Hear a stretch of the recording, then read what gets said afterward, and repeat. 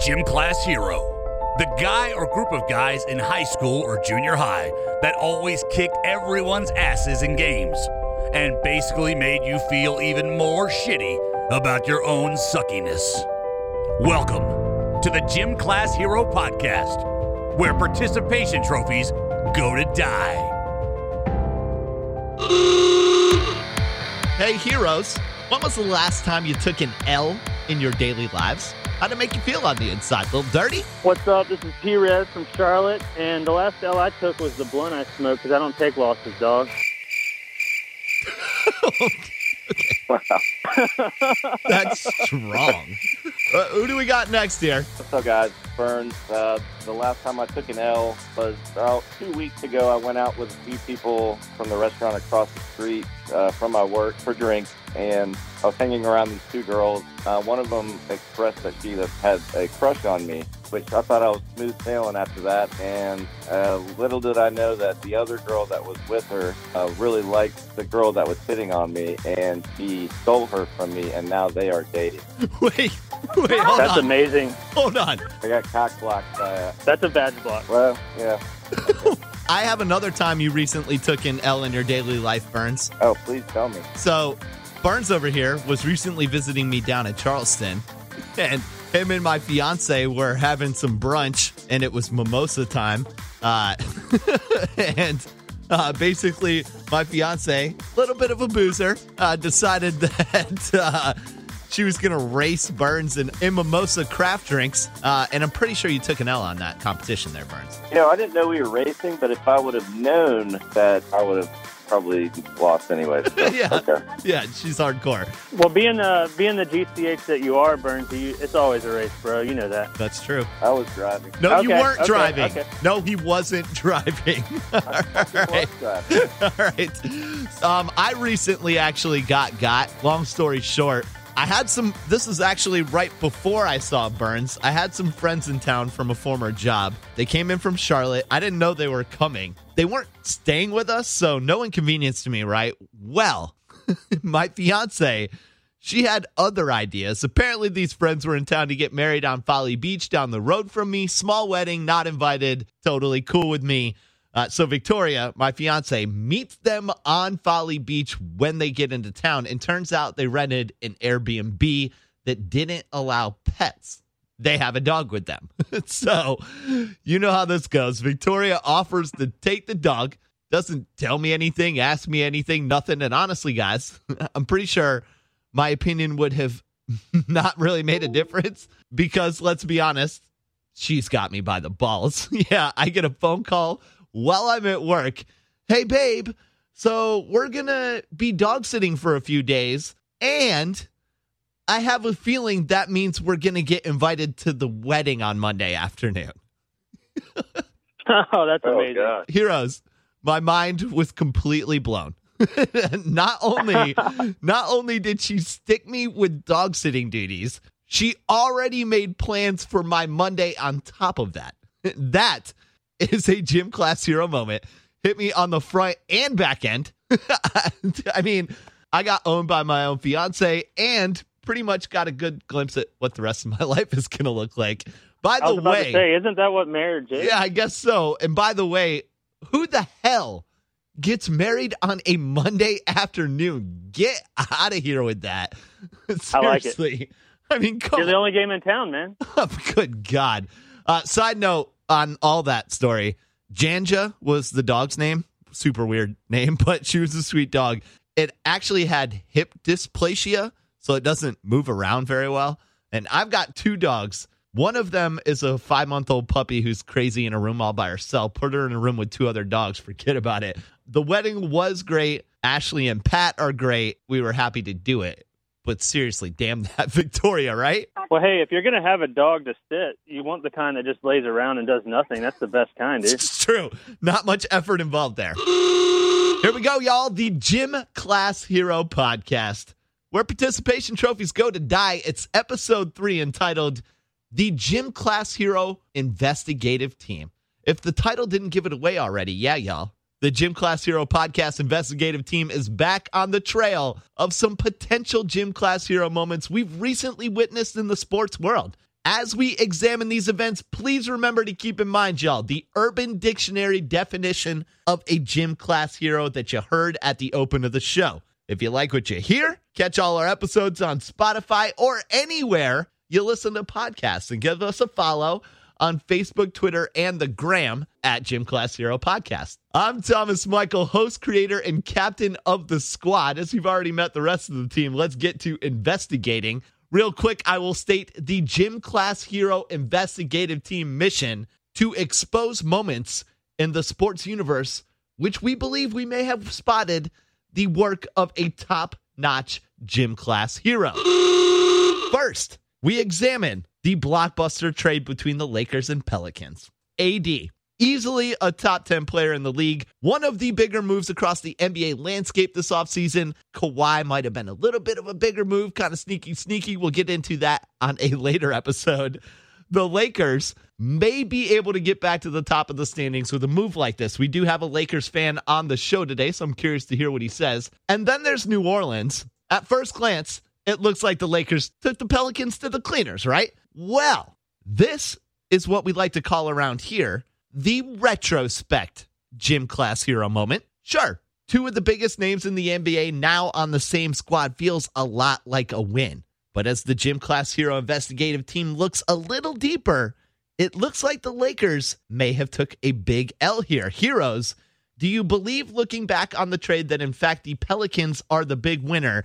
And to just cap off what happened in the trade, obviously the Lakers get AD. In exchange, the Lakers send Lonzo Ball, Josh Hart, Brandon Ingram, and 3 first-round picks, including the number 4 selection of the draft, which they traded down to the Atlanta Hawks and added 3 picks that night, in addition to a 2020 first-round pick.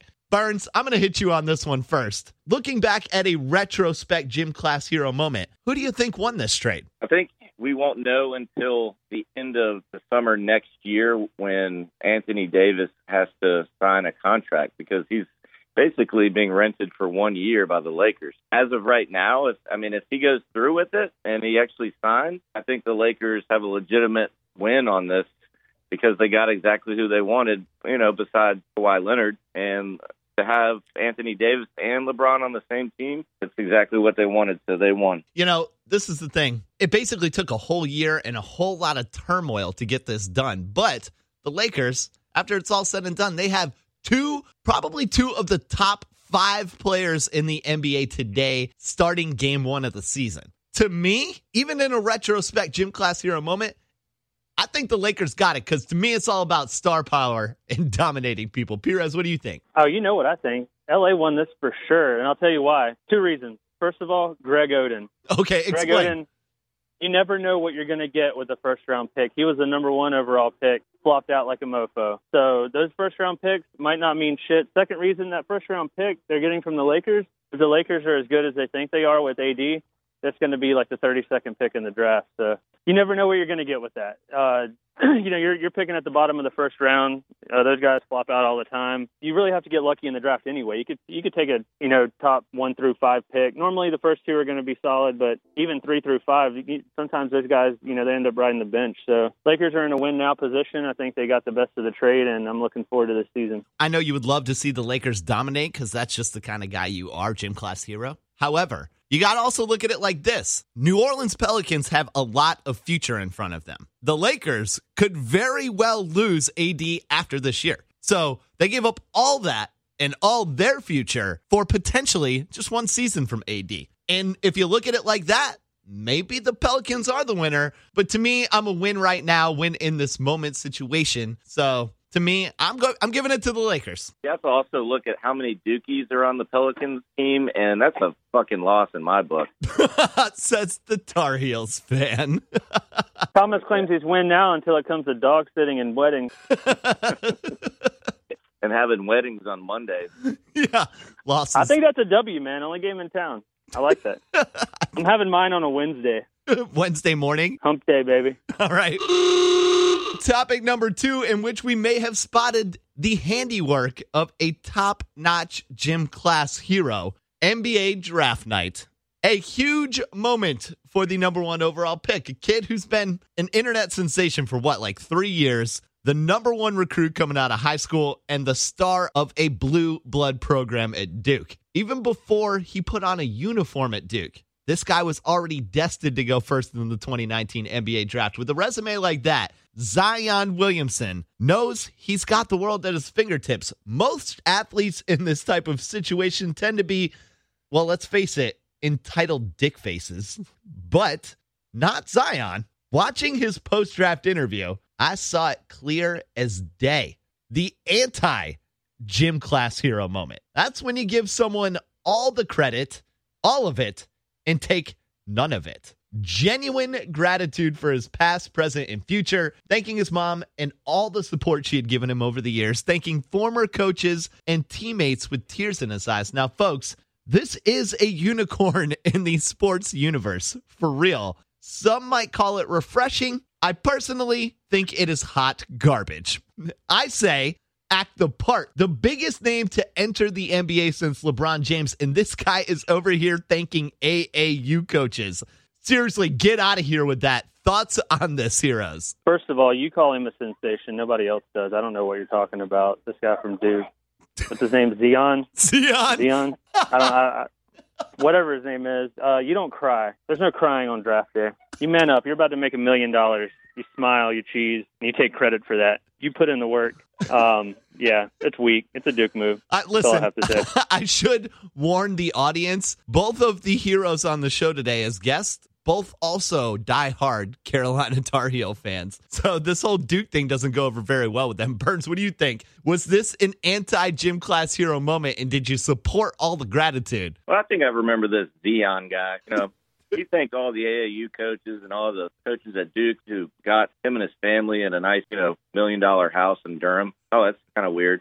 Are you insinuating some off-color business by the Duke administrators? There's no doubt about it. If he's not, I am. Okay, all right.